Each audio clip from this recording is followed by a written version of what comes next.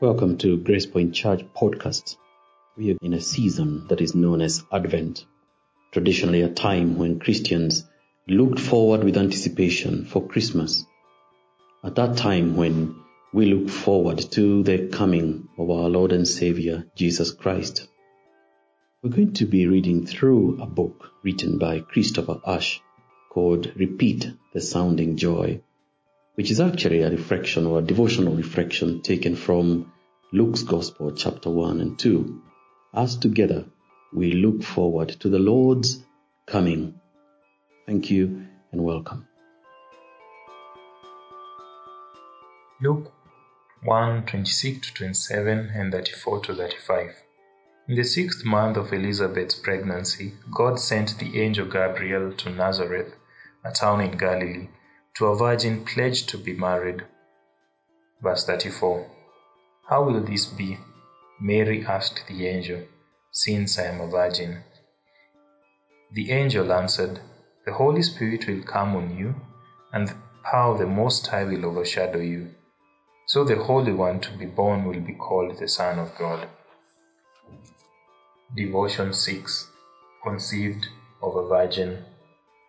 Today we meditate on the virgin birth of Jesus, or to be more accurate, the virgin conception of Jesus, which began the pregnancy of his virgin mother. The Bible is very clear that Mary conceived the boy Jesus before she had slept with any man. She was engaged to Joseph but had not slept with him. Verse 27. She would not sleep with him until after they were married and Jesus was born. Matthew 1:25. She was a godly young woman. Joseph was a righteous man. They lived in a culture that valued virginity before marriage, in a way that is foreign to our society, but right and beautiful. They knew as well as we do that babies are not conceived except by the natural process of human procreation.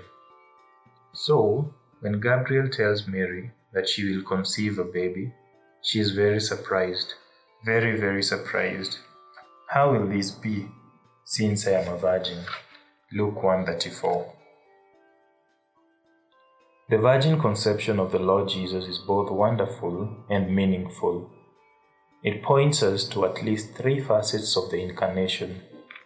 First, this miracle makes it clear that the sending of Jesus was entirely the sovereign work of God Himself. The astonishing births of Isaac, Jacob, and Esau, and then others in the Old Testament, all the way down to John the Baptist, at least involved both the father and mother who wanted a child, and as we put it, were trying for a baby. They were sleeping together and praying that conception would ensue. But this most astonishing conception of them all involves no human desire or intention or involvement. God simply does this miracle by His sovereign decision in the womb of the very surprised Mary and to the surprise of the uninvolved Joseph.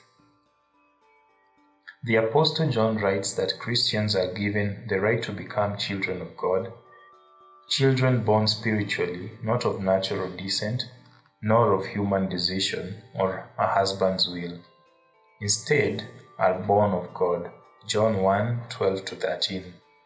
What becomes true of us spiritually by new birth, entirely the decision and initiative of God, echoes what was true of the Lord Jesus' supernatural conception. No human desire or husband's will was involved. No human beings did anything to help God send Jesus. God decided to do it, and He did it. There is no room for spiritual smugness on our part. Second, and this follows from the first point, the virgin conception of Jesus proves to us that God did not adopt Jesus as His son. Sometimes people suggest that Jesus was a remarkable man, and so God decided to adopt Him as His son, perhaps at His baptism or at His birth. But the virgin conception means that from the very first moment of His human existence, Jesus was and had always been the Son of God. Indeed, in that instant, the one who had been God the Son from all eternity took upon himself a human nature. The Word became flesh. John 1:14. There was no time in Jesus' human life when he was anything other than the eternal Son of God made flesh. This moment, this hidden and witnessed instant in the womb of the Virgin Mary, was the most astonishing miracle in all of human history. The virgin conception of Jesus points thirdly to the mystery that this boy was at the same time both fully human, inheriting a fully human nature from Mary, and also fully divine.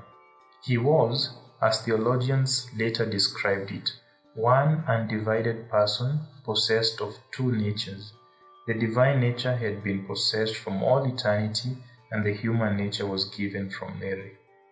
In some astonishing way that we can never completely describe or analyze, Jesus Christ was and is fully man and fully God. He is fully human and yet without the taint and defilement of the sinful, spoilt nature that each of us inherits from our father and mother. This matters. It means that standing in heaven now at the right hand of the Father, there is a perfect high priest who is able to feel sympathy for our weaknesses, who has been tempted in every way just as we are, yet he did not sin. Hebrews 4:15. Jesus understands that loss of temper with your housemates, the selfish decisions for your own comfort over serving others, that lustful or covetous thought, he knows, and yet he was without sin, and so he can save you out of it.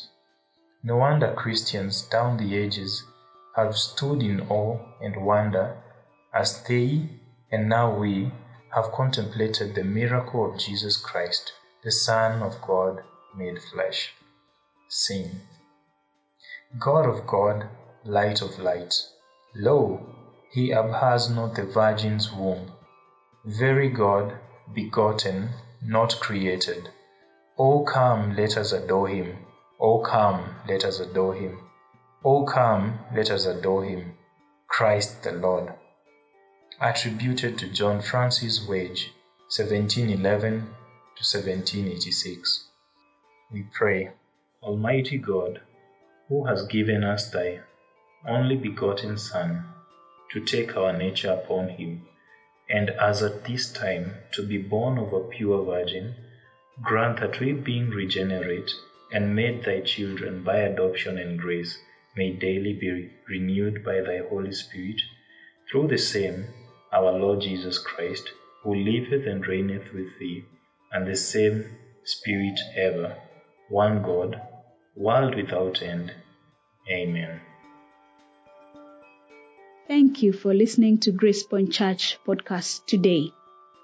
Join us again tomorrow as we continue in this Christmas series of devotions and as we continue to long for our Lord's return.